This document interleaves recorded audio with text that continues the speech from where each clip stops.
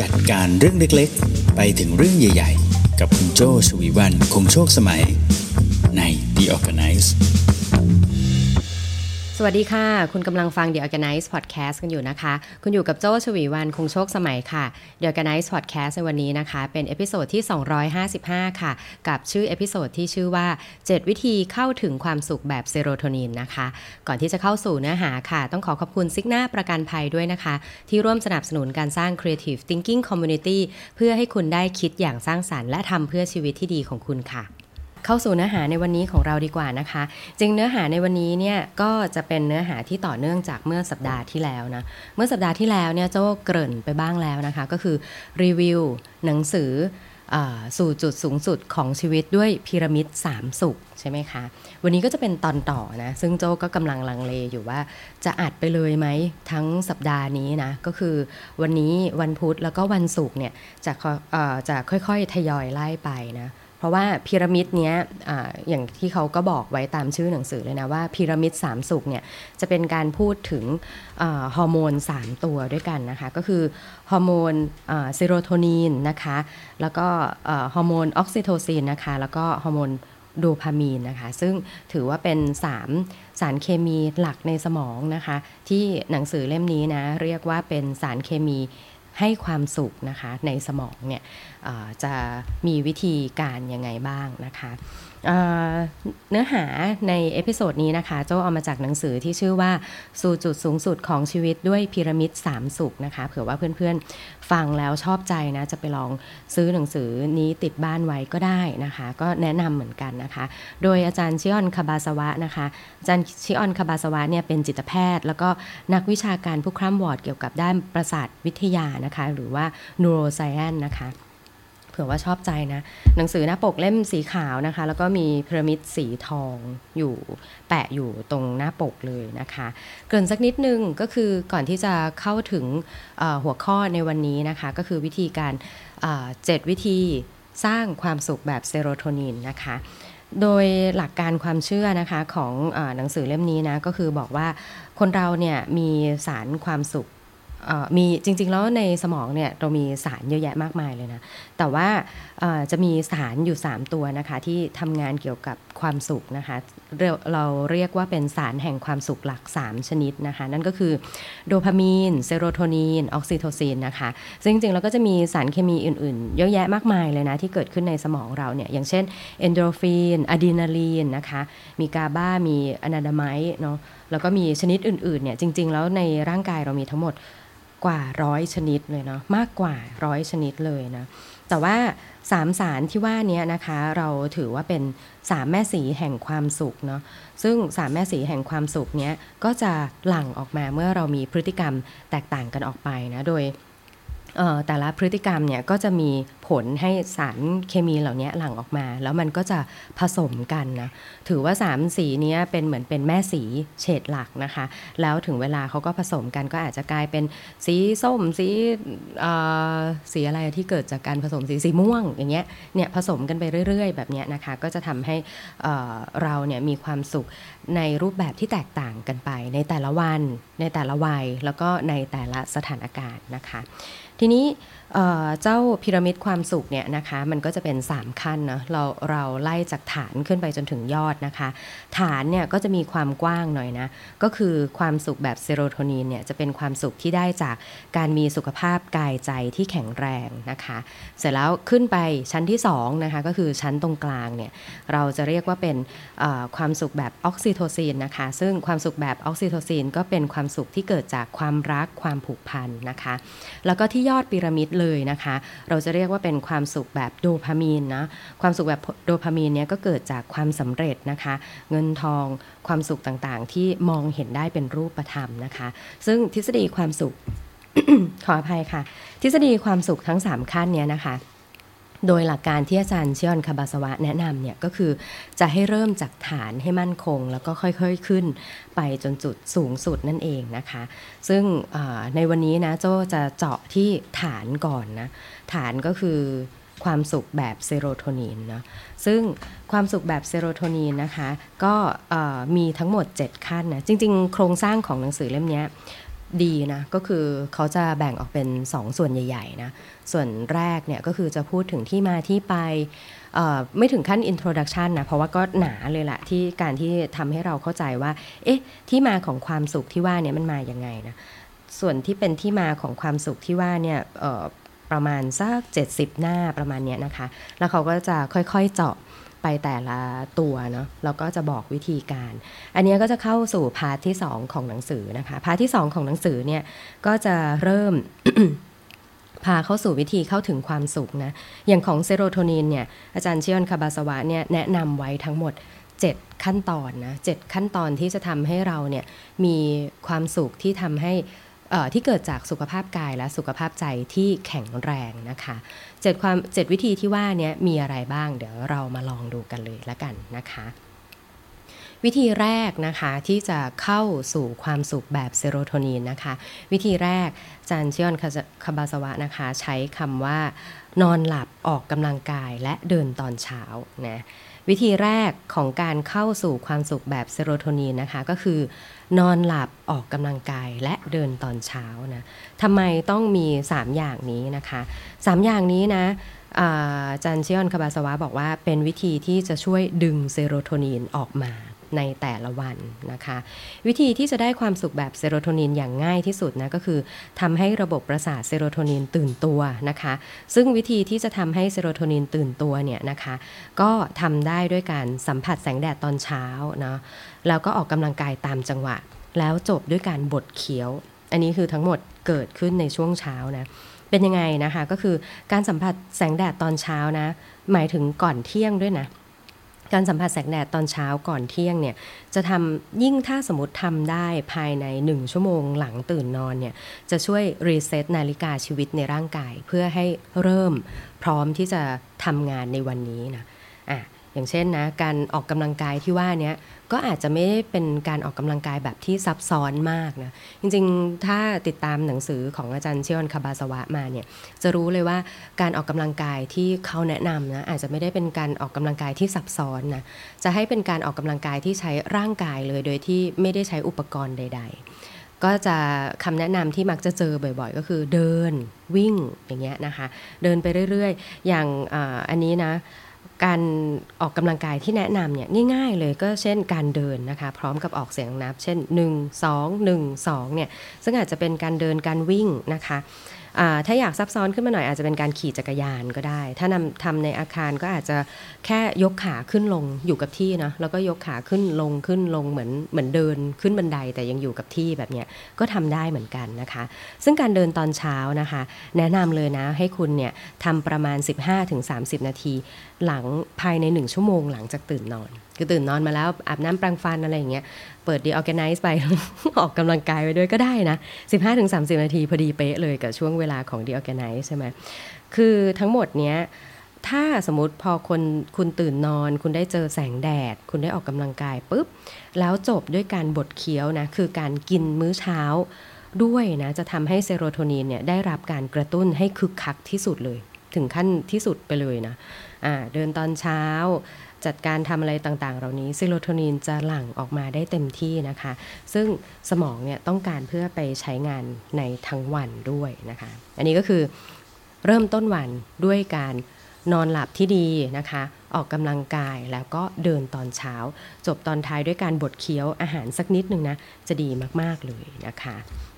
ซึ่งการนอนนะอาจารย์ชิออนก็บอกไว้ว่านอนอย่างน้อยวันละ 6-7 ชั่วโมงขึ้นไปนะจะดีมากช่วง2ชั่วโมงก่อนเข้านอนเนี่ยไม่ดื่มแอลกอฮอล์หรือว่าไม่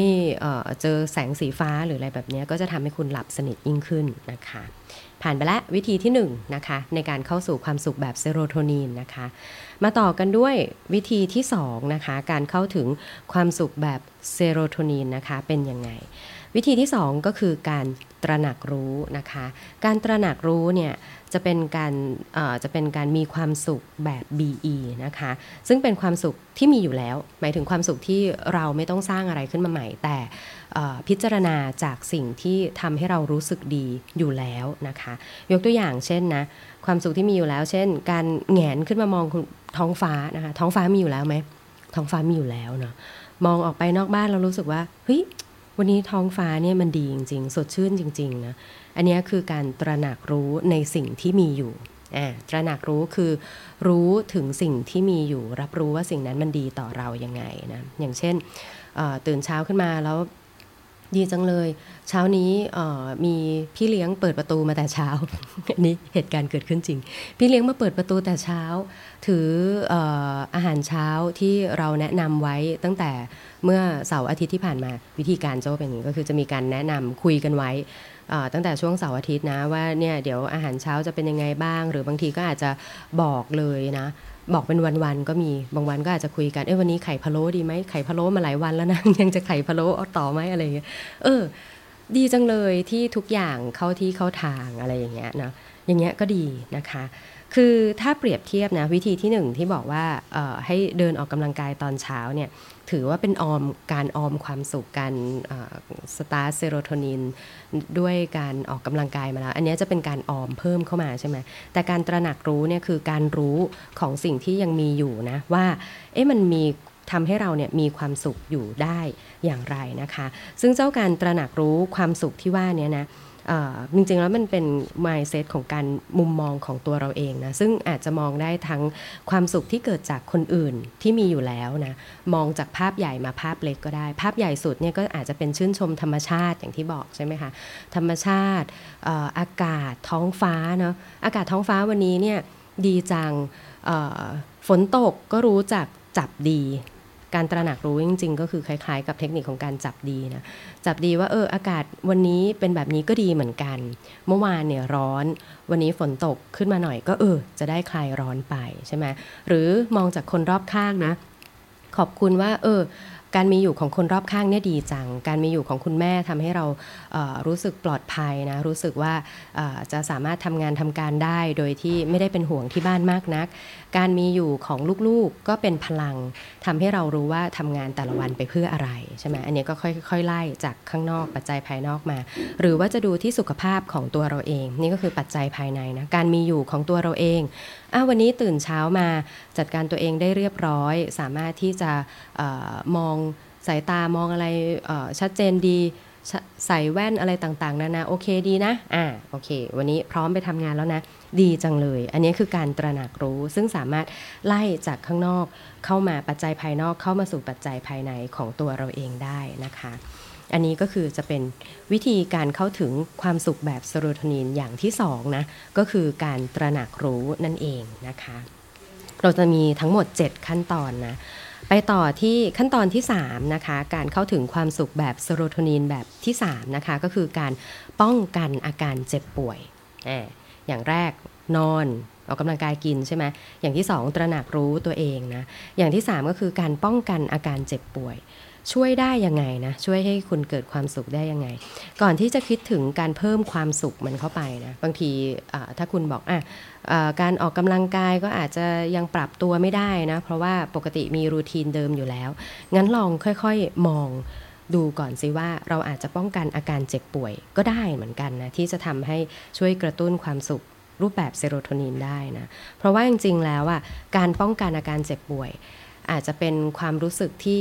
มันไม่ได้มีการติดลบเป็นทุนเดิมนะมันก็คือความรู้สึกกลางๆธรรมดาปัจจุบันของเราใช่ไหมแล้วก็มองว่านะเหตุการณ์ปัจจุบันของเราเนี่ยถ้าปกป้องไม่ให้มันพร่องไปเนี่ยมันอาจจะง่ายกับการไป recover สิ่งที่เจ็บป่วยไปแล้วสิ่งที่ซ่อมไปแล้วสิ่งที่พังไปแล้วนะยกตัวอย่างให้เห็นภาพง่ายๆนะถึงการป้องกันนะคุณได้หนังสือใหม่มาใช่ไหมคุณได้หนังสือใหม่มาแล้วอย่างโจ้นี่ได้หนังสือใหม่มานี่เป็น Emotion by Design เงี้ยโจ้ก็เตรียมเรียบร้อยแล้วมีอุปกรณ์ป้องกันไม่ให้หนังสือบวมด้วยการใส่ถุงซิปล็อกอะไรเรียบร้อยใช่ไหมแต่ถ้าเทียบกับหนังสืออยู่เล่มหนึ่งซึ่งโจ้แบบเสียใจมากหนังสือเล่มนั้นLove is all around เงี้ยหนังสือเล่มนั้นปรากฏว่าโจ้พกไปทำงานแล้วมีอยู่วันหนึ่งวันนั้นโจ้ลืมใส่ถุงไปฝนตกหนีฝนหลบฝนแล้วปรากฏว่าน้ำเนี่ยซึมเข้าไปในกระเป๋าใช่ไหมคะหนังสือพอง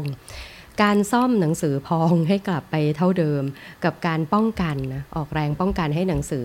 ยังอยู่ในสภาพดีเนี่ยไอ้การป้องกันเนี่ยเราจะรู้สึกดีกับสิ่งที่มีอยู่มากกว่าเนาะ แบบนี้ค่ะก็จะหมายถึงถ้าเปรียบเทียบกับตัวรูปแบบของสุขภาพเหมือนกันนะก็จะเป็นแบบนั้นเหมือนกันเพราะว่าความสุขแบบเซโรโทนินจะเน้นเรื่องสุขภาพกายและสุขภาพใจใช่ไหมเนี่ยแหละก็ถ้าเราสามารถที่จะออกแบบตัวเองได้นะอย่างเช่นถ้าบอกว่าเราชอบใจตัวเราเองนะตอนนี้นะแล้วเราอยากจะให้ตัวน้ำหนักเรายังคงที่อยู่ตามนี้เราก็อาจจะออกแบบได้นะว่าถ้าอย่างนี้เพื่อการที่จะให้มีน้ำหนักอยู่ประมาณนี้นะเราจะเข้านอนยังไงเราจะออกกำลังกายยังไงและเราจะกินยังไงเราจะสามารถออกแบบรูปแบบการดูแลตัวเองของเราได้ดีนะคะซึ่งส่วนนี้มันจะทำให้เรารู้สึกว่าเราคอนโทรลสิ่งต่างๆได้แล้วก็จะช่วยกระตุ้นความสุขในรูปแบบของเซโรโทนินได้นั่นเองนะอันนี้ก็คือข้อ3นะคะป้องกันอาการเจ็บป่วยจะช่วยให้คุณมีความสุขแบบเซโรโทนินได้ดีนั่นเองนะจริงๆในบทนี้นะเขามีกราฟด้วยถ้าสมมติมีหนังสือนะกราฟนี้ก็ดูดีนะคือกราฟเนี้ยเขาก็จะบอกว่าวิธีการที่จะทำให้ความสุขแบบเซโรโทนินอยู่ดีนะคะความสุขแบบเซโรโทนินก็คือความสุขที่เราได้มีสุขภาพกายและใจที่ดีเนี่ยถ้าเกิดจากการป้องกันนะเป็นตัวกราฟค่อยๆชันลงไปนะก็คือสภาวะที่ดีไปสู่สภาวะป้องกันแล้วก็สภาวะของการรักษาเนี่ยในช่วงของสภาวะที่สุขภาพที่ดีเนี่ยเซโรโทนินจะสูงนะคะป้องกันก็จะค่อยๆลาดลงไปแล้วก็ไปจนถึงสุดท้ายก็คือในช่วงของการรักษาเซโรโทนินเราจะค่อนข้างต่ำนั่นเองนะต่อมาขั้นตอนที่4ค่ะขั้นตอนที่4นะเพื่อที่จะมีการเข้าถึงความสุขแบบเซโรโทนินนะคะก็คือให้คุณโฟกัสกับปัจจุบันโฟกัสกับปัจจุบันหมายถึงยังไงนะมาถึงตรงนี้เราทบทวนกันอีกทีนะความสุขแบบเซโรโทนินก็คือความสุขกับสุขภาพกายและสุขภาพใจที่ดีนะการโฟกัสกับปัจจุบันเนี่ยหมายถึงว่าถ้าเราเนี่ยไปกังวลกับอนาคตหรือยึดติดกับอดีตมากเกินไปเนี่ยมันจะทำให้ปัจจุบันเป็นยังไงคะปัจจุบันเนี่ยก็จะฟุ้งซ่านเนาะ ปัจจุบันนี้ก็จะจำไม่ได้ด้วยซ้ำว่าปัจจุบันเนี่ยทำอะไรมีไหมคะที่บางครั้งเราตื่นขึ้นมาแล้วเราก็กังวลกับอนาคตยึดติดกับอดีตจนทำให้ปัจจุบันเนี่ยบางทีก็ใส่รองเท้า2ข้างไม่เหมือนกันเนี่ยบางทีก็ลืมแต่งหน้าก็ลืมเขียนคิ้วนะคะ แต่งหน้าออกจากบ้านแล้วก็ลืมทาปากอย่างเงี้ยนะพอไม่ได้โฟกัสกับปัจจุบันนะมันก็จะทำให้ไม่ว่าจะเป็นสุขภาพกายหรือสุขภาพใจณปัจจุบันเนี่ยเราไม่รู้ด้วยซ้ำว่าเรามี value หรือเรามีคุณค่าอะไรอยู่ถูกไหมไม่ว่าการที่คุณบอกว่าคุณให้ความสำคัญกับสุขภาพกายสุขภาพใจนะแต่ถ้าคุณมัวแต่กังวลกับสุขภาพกายเมื่ออดีตที่ผ่านมาซึ่งบางทีมันอาจจะผ่านไปแล้วด้วยนะเช่นในอดีตที่ผ่านมาคุณอาจจะเคยท้องเสียแบบรุนแรงมากนะอาหารเป็นพิษแล้วทำให้ปัจจุบันเนี่ยกังวลนะไม่กล้าที่จะทานอาหารทะเลอีกต่อไปอย่างเงี้ยแล้วก็ทำให้กังวลไปถึงอนาคตด้วยว่าต่อไปเนี้ยฉันจะไม่ไปร้านอาหารอะไรก็ตามที่เป็นซีฟู้ดอีกต่อไปอีกทำให้ปัจจุบันเป็นยังไงคะจริงคุณอาจจะพลาดโอกาสหลายๆอย่างที่คุณอาจจะได้วิตามินเกลือแร่ที่มาจากอาหารทะเลใช่ไหมปัจจุบันคุณก็เลยพลาดการได้ไอโอดีนนะจากอาหารทะเลอย่างเงี้ยมันก็จะทำให้ความสุขที่เป็นสุขภาพกายและสุขภาพใจของคุณเนี่ยพร่องไปเรื่อยๆเพราะว่าจำได้ใช่ไหมคะจากข้อแรกที่บอกว่าเราสามารถกระตุ้นมันขึ้นมาได้โดยการมีกิจวัตรประจำวันนะอย่างเช่นตื่นมาตอนเช้าออกกำลังกาย 15-30 นาทีภายใน1ชั่วโมงที่คุณตื่นขึ้นมาเนี่ยคุณค่อยๆเกณฑ์มันเข้ามาแต่ว่าพอเกณฑ์มันเข้ามาแล้วเนี่ยไม่ได้ appreciate กับสิ่งที่คุณรับมันเข้ามาเนี่ยมันก็มีค่าไม่ต่างอะไรกับคุณไม่เคยได้รับมันเข้ามาเลยเนาะทีนี้วิธีการนะที่จะทำให้เราโฟกัสกับปัจจุบันเนี่ยมีอะไรบ้างนะก็คือส่วนใหญ่แล้วเนี่ยถ้าคิดถึงอดีตแล้วจะทำให้ต้องเสียใจและเป็นทุกข์เนี่ยคุณก็อาจจะจดมันออกมาเลยก็ได้อย่างที่โจ้มักจะบอกหลายๆครั้งเลยนะว่าโจ้เนี่ยเชื่อในเรื่องของการบันทึกการจดนะเพราะตัวโจ้เองเนี่ยคือคนนึงเลยถ้าบอกว่าโลกนี้มีคนคิดมากเนี่ยโจ้ก็จะอยู่ในกลุ่มของคนคิดมากนะเพราะว่าโดยพื้นฐานเป็นคนค่อนข้างแคร์คนรอบข้างแคร์สถานการณ์รอบข้างใช่ไหมแต่สิ่งที่ทำให้โจ้เอาชนะความกังวลอดีต ได้เรื่อยๆเลยนะก็คือการจดมันออกมาจดความกังวลจับมันออกมาเลยว่าช่วงนี้นะกังวลกับเรื่องอะไรบ้างในอดีตใช่ไหมอันนี้จริงๆแล้วน่าจะต้องเตรียมไอ้นั่นไอ้นี่ได้มากกว่านี้นะควรจะต้องคุยกับคนนั้นคนนี้จดมันออกมาแบบนี้เนาะเอาชนะอดีตด้วยการเขียนความกังวลนั้นออกมานะคะเราพยายามที่จะโฟกัสกับปัจจุบันด้วยการรีวิวอยู่เรื่อยๆนะว่าวันนี้จะทำอะไรจะต้องทำอะไรนะคะเราก็จับดีจับสุขอยู่เรื่อยๆนะว่าตอนนี้สิ่งที่เรากำลังทำอยู่เนี่ยมันเกิดจากคุณค่าอะไรที่มีอยู่ของเราแล้วคุณค่าของคนรอบข้างนะที่ทำให้เกิดเหตุการณ์นี้เกิดขึ้นมาได้เนาะแล้วถ้ากังวลในอนาคตนะคะก็พยายามหาคำตอบโดยบางครั้งเนี่ยการหาคำตอบที่ว่าเนี่ยมันอาจจะไม่ได้เกิดจากตัวคุณเองนะคะปรึกษาผู้รู้นะอย่างในห้องนี้ตอนนี้พอดีมีหลายๆท่านเริ่มเข้ามาบางเรื่องเราอาจจะกังวลนะเราก็อาจจะปรึกษาหมอเอิ้นใช่ไหมปรึกษาอาจารย์เตาอย่างเงี้ยเราก็ไล่ออกมาเรื่องที่เราไม่ได้เข้าใจเนี่ยเราก็อาจจะอาจจะเขียนไว้ด้วยเหมือนกันทั้งอดีตและอนาคตนะคะอาจจะลองบันทึกความกังวลต่างๆเหล่านี้ออกมาเป็นลิสต์เป็นข้อได้ด้วยนะคะมันก็จะทำให้คุณสามารถอยู่กับปัจจุบันโฟกัสกับปัจจุบันได้ดียิ่งขึ้นนั่นเองนะคะจริงๆศาสตร์ของการโฟกัสกับปัจจุบันเนี่ยในหนังสือเล่มนี้เนี่ยเขียนไว้ดีนะคะแล้วก็มีการแยกเป็นไดอะแกรมให้รู้เลยนะว่าตอนนี้เราจะ appreciate หรือว่า enjoy the moment ณปัจจุบันเนี่ยทำยังไงได้บ้างนะคะจะมีการรีวิวเป็น1สัปดาห์นี้เป็นสัปดาห์ที่ดีจังเลยสัปดาห์ของความสุขในเรื่องอะไรแบบนี้นะคะอาจจะไปลองดูเพิ่มเติมได้เนาะซึ่งจริงๆแล้วการ enjoy ณโมเมนต์ปัจจุบันนะโจ้คิดว่ามันคือความหมายของการมีชีวิตอยู่ว่าไหมความหมายของการมีชีวิตอยู่คือการเข้าใจปัจจุบันขณะนะว่าเรากำลังทำอะไรแล้วก็สิ่งนั้นเนี่ยมีประโยชน์กับตัวเราเองและคนรอบข้างอย่างไรบ้างนั่นเองนะคะมาเกินครึ่งทางแล้วนะคะก็คือ4ขั้นตอนนะ4วิธีเข้าถึงความสุขแบบเซโรโทนินนะคะซึ่งความสุขแบบเซโรโทนินนะก็คือความสุขของการมีสุขภาพกายและสุขภาพใจที่ดีนะเหลืออีก3ข้อนะคะก็คือขั้นตอนที่5 6และ7นะขั้นตอนที่5นะคะวิธีเข้าถึงความสุขแบบเซโรโทนินนะคะก็คือการเพิ่มทักษะของการเข้าใจตัวเองเนาะเราสร้างแล้วใช่ไหมเราappreciate ปัจจุบันแล้วนะทีนี้พอ appreciate เสร็จปุ๊บการทำความเข้าใจนะเข้าใจตัวเองเนี่ยมันจะลึกเข้าไปอีกคราวนี้คือการคุยกับตัวเองนะซึ่งการคุยกับตัวเองนะคะการเข้าใจตัวเองเนี่ยจะทำให้เซโรโทนินที่เกิดขึ้นเนี่ยแข็งแรงเราสร้างขึ้นมาเราถือไว้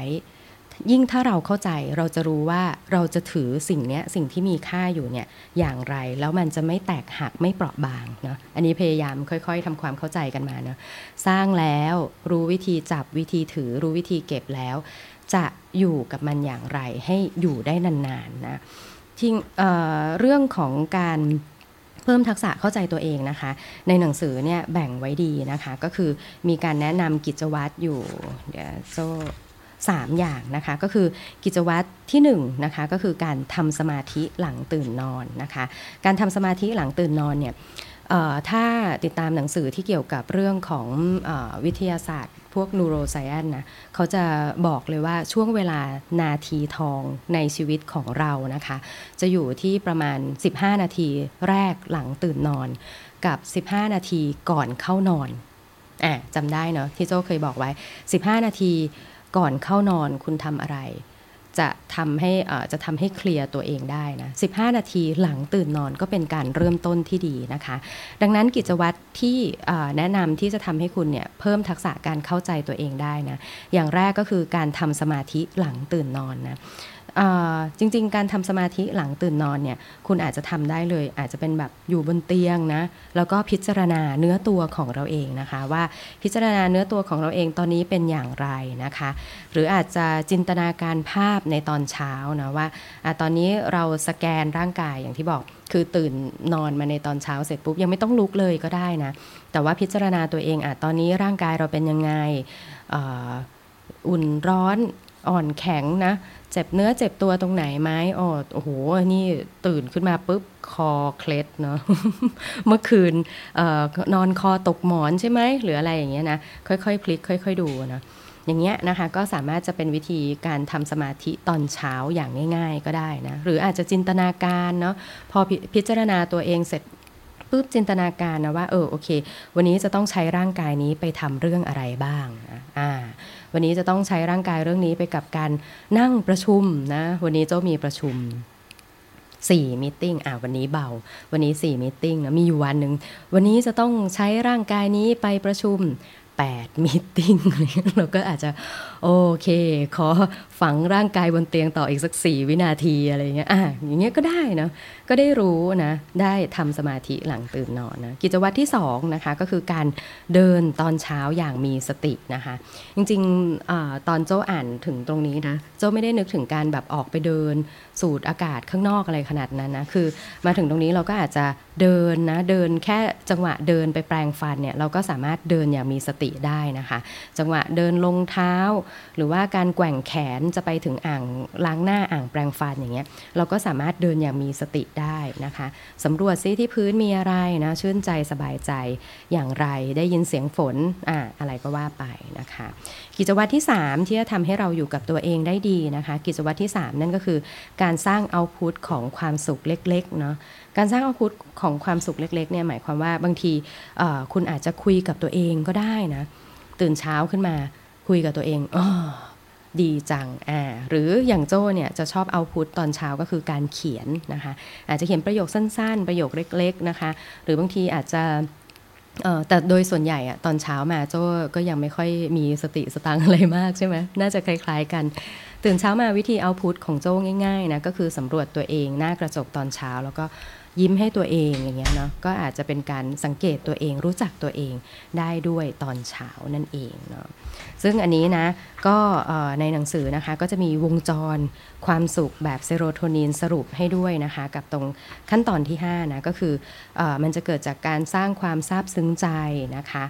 ตอนเช้านะตื่นขึ้นมาเสร็จแล้วไปออกกำลังกายดีกว่าซึ่งมันก็จะไปพ่วงกับขั้นตอนแรกใช่ไหมเสร็จแล้วมันก็จะทำให้เรารู้สึกดีจังเลยการที่เราเป็นเจ้าของร่างกายนี้ที่พาให้เราไปออกกำลังกายได้เราก็อยากจะมีสุขภาพดีเนาะพอเราอยากมีสุขภาพดีเสร็จปุ๊บมันก็จะทำให้เราเนี่ยมาดูแลตัวเองว่าเราจะป้องกันอาการเจ็บป่วยเพื่อให้ร่างกายของเราแข็งแรงอย่างนี้ต่อไปด้วยอะไรนะนอนยังไงกินยังไงออกกำลังกายยังไงแบบเนี้ยเป็นต้นนะคะมาเหลืออีก2ข้อนะคะข้อที่6นะก็คือ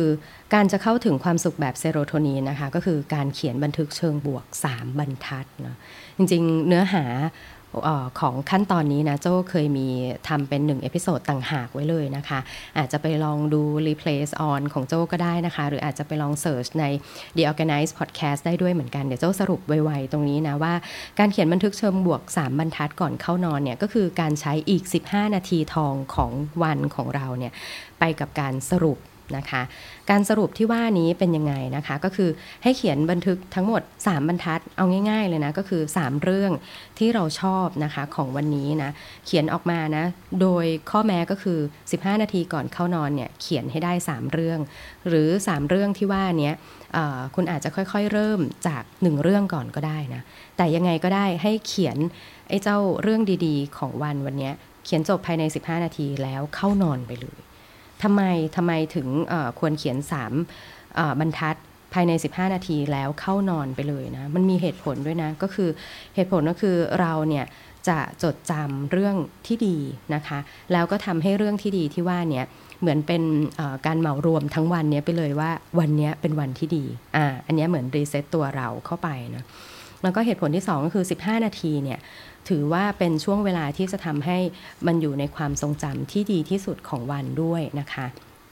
ก่อนเข้านอนถ้าเราทำอะไร15 นาทีก่อนเข้านอนมันก็จะเป็นตัวส่งผลให้การเข้านอนคืนนั้นมีประสิทธิภาพนะแล้วก็ตอนตื่นเช้าเนี่ยถ้าคุณเริ่มวันด้วยดีเนี่ยก็จะทำให้อีกวันหนึ่งดีต่อเนื่องต่อไปนะคะแล้วก็เหตุผลสุดท้ายของการเขียน3 เรื่องดีก่อนเข้านอนนะช่วยให้คุณมีความสุขเพราะว่ามันเป็นกฎของ Peak End Rule นะคะก็คือ Peak End Rule หมายความว่าเราเนี่ยจะจดจำจุดที่พีค เรื่องที่ดีที่สุดของวันนะแล้วก็ถ้าสมมติว่าเราสามารถจะจบวันนั้นด้วยการนึกถึงเรื่องที่พีคนั้นได้นะมันก็จะกลายเป็นว่าวันนั้นของเราเนี่ยถือว่าเป็นวันดี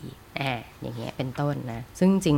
หนังสือเรื่องพีคเนี่ยมีอีกเล่มหนึ่งเลยเนาะต่างหากเผื่อว่าเพื่อนๆจะไปลองหาอ่านดูนะคะก็สนุกดีนะ Peak and Rule เป็นทฤษฎีของอาจารย์ Daniel Kahneman นะคะสุดท้ายนะคะขั้นตอนสุดท้ายก็คือขั้นตอนที่7นะขั้นตอนที่7ของการสร้างความสุขแบบเซโรโทนินนะคะก็คือรู้จักผ่อนรู้จักเร่งนะคะรู้จักผ่อนรู้จักเร่งหมายความว่ายังไงนะคะจริงๆแล้วเนี่ยคุณอาจจะคิดว่าชีวิตที่มีความสุขคือชีวิตที่ต้องมีความนิ่งเย็นเหมือนน้ำใช่ไหม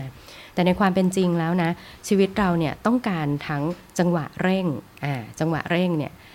อาจจะแทนความรู้สึกเหมือนแบบต้องมีความเครียดอะไรบางอย่างไหมในขณะเดียวกันเนี่ยเราก็ต้องการช่วงเวลาผ่อนคลายมีทั้งสองอย่างนะถ้าพูดให้เห็นภาพชัดๆเนี่ยก็คืออาจจะเป็นเซฟโซนกับ challenge zone เนาะอันนี้ไม่ได้มีในหนังสือนะแต่เจ้าเปรียบเทียบให้เห็นภาพชัดเจนนะก็คือในบางช่วงเนี่ยเราอาจจะต้องการอยู่กับตัวเองให้เยอะเนาะบางช่วงเราอาจจะต้องการเช็คเป้าหมายของตัวเราเองเพื่อให้รู้ว่าเราอาจจะต้องมีจังหวะในการเร่งดูแลตัวเองในรูปแบบไหนบ้างนะคะซึ่งในหนังสือนะคะก็จะมีประมาณ3กิจวัตรนะคะที่แนะนำเพื่อให้คุณเนี่ยได้ลองบาลานซ์วิธีการรู้จักเร่งรู้จักผ่อนนะคะเพื่อให้เราเนี่ยมีความสุขแบบเซโรโทนินก็คือกับร่างกายกับจิตใจของเรานะคะมีอะไรบ้างนะกิจวัตรแรกที่แนะนำนะคะก็คือคิดว่าการชาร์จพลังเนี่ยแทนการพักผ่อนนะคือบางครั้งเนี่ยเราจะรู้สึกว่าการนอนเนี่ยคือการพักผ่อนที่ดีที่สุดใช่ไหมแต่บางทีเนี่ยบางคนเนี่ยไม่ได้รู้สึกว่าอยากจะนอนอ่ะคือบังคับให้นอนแล้วมันก็ไม่ได้นอน มันนอนไม่ได้อ่ะคือบางทียังรู้สึกว่ามีอะไรที่ยังต้องทำนะก็ไม่ได้ผิดอะไรนะแต่บางทีเนี่ยการชาร์จพลังหลายๆอย่างของเราเนี่ยไม่ได้เป็นแค่การนอนอย่างเดียวนะอย่างเช่นตัวเจ้าเองก็ชอบอย่างหนึ่งนะก็คือการทำให้ห้องมีกลิ่นอโรมาใช่ไหมคะอโรมาที่โจ้ชอบใช้ก็อย่างเช่นถ้าเป็นช่วงเวลาที่อยากจะพักผ่อนช่วงก่อนนอนเนี่ยจะชอบใช้ลาเวนเดอร์นะลาเวนเดอร์ใช้แล้วรู้สึกสงบรู้สึกนิ่งนะคะแต่ถ้าช่วงไหนรู้สึกอยากให้มันมีความสดชื่นแบบได้ energy มาก็อาจจะใช้ซีตรัสก็คือกลิ่นที่เป็นส้มอะไรพวกนี้มาช่วยนะคะอันนี้ก็คือการผ่อนคลายที่อาจจะเราอาจจะใช้เป็นการเติมพลังของเราได้นะอย่างเช่นการนวดนะบางคนก็บอกว่าการนวดก็ได้เหมือนกันหรือบางทีการนอนอ่านหนังสือหรืออะไรแบบนี้ที่ให้ความรู้สึกนิ่งๆนะการชาร์จพลังแทนการพักผ่อนอันนี้ก็ทำได้เหมือนกันนะคะกิจวัตรที่2นะคะที่อาจจะทำให้คุณรู้สึกผ่อนรู้สึกเร่งตามไปด้วยกันได้นะคะก็คือการสร้างสมดุลแบบหยุดนิ่งแบบที่คุณอันนี้เขาจะใช้คำยากนิดนึงนะเขาใช้ว่าความสุขแบบมีพลวัตนะคะความสุขแบบมีพลวัตหรือความสุขแบบตื่นเต้นอย่างที่เจ้าบอกนะว่ามันก็ต้องมีบ้างทั้งช่วงเวลาที่เป็น challenge และช่วงเวลาที่เป็น safe ใช่ไหมความสุขแบบมีพลวัตนะคะก็คือบางทีอาจจะต้องมีการ balance เช่นมีการพูดคุยกับคนรอบข้างนะคะมีการทำอะไรบางอย่างที่ทำให้คุณรู้สึกว่าไม่ได้อยู่นิ่งซะอย่างเดียวนะซึ่งความสุขแบบพลวัตแบบนี้นะคะก็อาจจะเป็นการบาลานซ์ที่มากกว่าแค่เซโรโทนินนะจะเริ่มไปแตะโดพามีนกับอะดรีนาลีนบ้างนะอย่างเช่นเรื่องของการมีความสุขแบบพลวัตนะถ้าเทียบกับกิจวัตรแรกที่บอกให้คุณลองอยู่นิ่งๆบ้างเนี่ยกิจกรรมที่บอกให้คุณมีพลวัตบ้างนะคะก็คือลองเคลื่อนไหวบ้างนะคะให้ตัวคุณเองเนี่ยได้สัมผัสกับความรู้สึกระทึกใจตื่นเต้นอยู่บ้างอย่างเมื่อวานเนี้ยการไปดูหนังใช่ไหมการไปดูหนังนะถ้าดูหนังแบบโรแมนติกคอมเมดี้นะก็จะให้ความรู้สึกที่เป็นอยู่นิ่งใช่ไหมแต่การไปดูหนังแบบที่เป็นแอคชั่นเนาะแบบที่ไปดูหน้าจอ IMAX เลยนะแล้วก็มีแอคชั่นให้เราได้โยกตัวให้เราได้ยกขาเวลาตื่นเต้นอย่างเงี้ยก็จะเป็นความสุขแบบพลวัตก็คือมีการเคลื่อนไหวด้วยเช่นกันนะคะกิจวัตรที่3ที่แนะนำนะคะของการเติมความสุขเซโรโทนินแบบรู้จักผ่อนรู้จักเร่งนะคะนั่นก็คือการใช้ชีวิตท่ามกลางธรรมชาตินะ มีงานวิจัยนะคะที่บอกไว้นะว่าการมีเวลาใช้ชีวิตท่ามกลางธรรมชาตินะมากกว่า5ชั่วโมงใน1เดือนเนี่ยจะทำให้คุณเนี่ยลดความเครียดไปได้เยอะมากๆเลยนะคะสมองกระปรี้กระเป๋าแล้วก็ความจำความคิดสร้างสรรค์สมาธิเนี่ยก็จะดีขึ้นพูดถึงตรงนี้เจ้าว่าจริงนะมีอยู่ช่วงหนึ่งนะคะที่โจ้มีโอกาสได้ไป work from anywhere ที่เลยนะหมอเอิญก็อยู่ด้วยกันเนี่ยช่วงที่ไป work from anywhere ที่เลยนะตอนนั้นเหมือนไปถูกเวลามากเลยเพราะว่าช่วงนั้นเนี่ยโควิดก็ยังไม่อยู่ในสภาวะการแบบทุกวันนี้นะคะก็มีความเคร่งเครียดการที่จะต้องประชุมหลายอย่างเหมือนกันนะคะแล้วก็มีความคิดหลายอย่างรุมเร้านะการเอาตัวเองไปอยู่ท่ามกลางธรรมชาตินะทำให้เรากลับมาโฟกัสแล้วก็รู้สึกว่าโลกนี้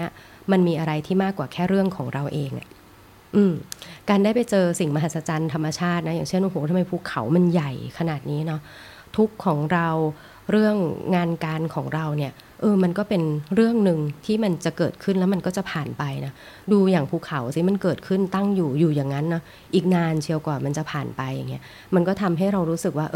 เรื่องของเราเนี่ยอาจจะไม่ได้เป็นเรื่องที่ทำให้เราต้องกังวลเป็นเรื่องที่ยิ่งใหญ่ขนาดนั้นตลอดเวลาก็ได้เนาะ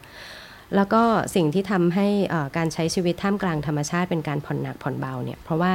มันจะมีบางส่วนที่เราควบคุมได้กับบางส่วนที่เราควบคุมไม่ได้นะ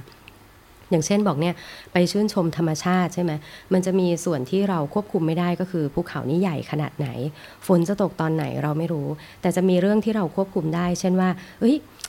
ถ้าจะไปวิ่งที่สันเขื่อนตอนนี้นะให้ไปวิ่งตอนเช้าตอนพระอาทิตย์กำลังจะขึ้นหรือไปตอนพระอาทิตย์กำลังจะตกแสงที่ฉาบบนท้องฟ้าเนี่ยจะสวยแตกต่างกันเนี่ยอันนี้จะมีส่วนที่เราควบคุมได้คือเราจะไป appreciate กับมันณเวลาไหนอันนั้นก็จะเป็นการผ่อนหนักผ่อนเบาได้นั่นเองนะคะวันนี้เลยเวลาเนาะแต่รู้สึกว่าเป็นเอพิโซดที่น่าจะเป็นประโยชน์สำหรับหลายๆท่านเลยนะคะเดี๋ยวเจ้าลองทวนอีกสักครั้งนะการที่คุณอยากจะมีความสุขนะหนังสือเล่มนี้พูดถึงการบาลานซ์3สารเคมีในสมองนะคะนั่นก็คือความสุขแบบเซโรโทนินนะคะออกซิโทซินเนาะแล้วก็สูงสุดบนสุดเลยก็คือโดพามีนนะคะวันนี้เจ้าพูดเกี่ยวกับเรื่องการได้มาซึ่งความสุขแบบเซโรโทนินนะคะซึ่งจะโฟกัสไปที่การทำให้สุขภาพกายและสุขภาพใจดีนะคะโดยการเร่งสารความสุขเซโรโทนินที่ว่านี้มีอยู่7อย่างนะคะ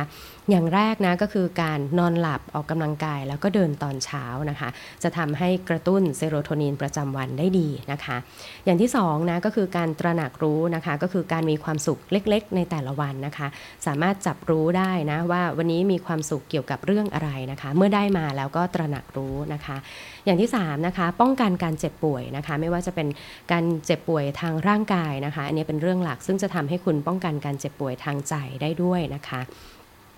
อย่างที่4นะคะให้คุณโฟกัสกับปัจจุบันนะคะให้เลิกกังวลกับอดีตนะคะ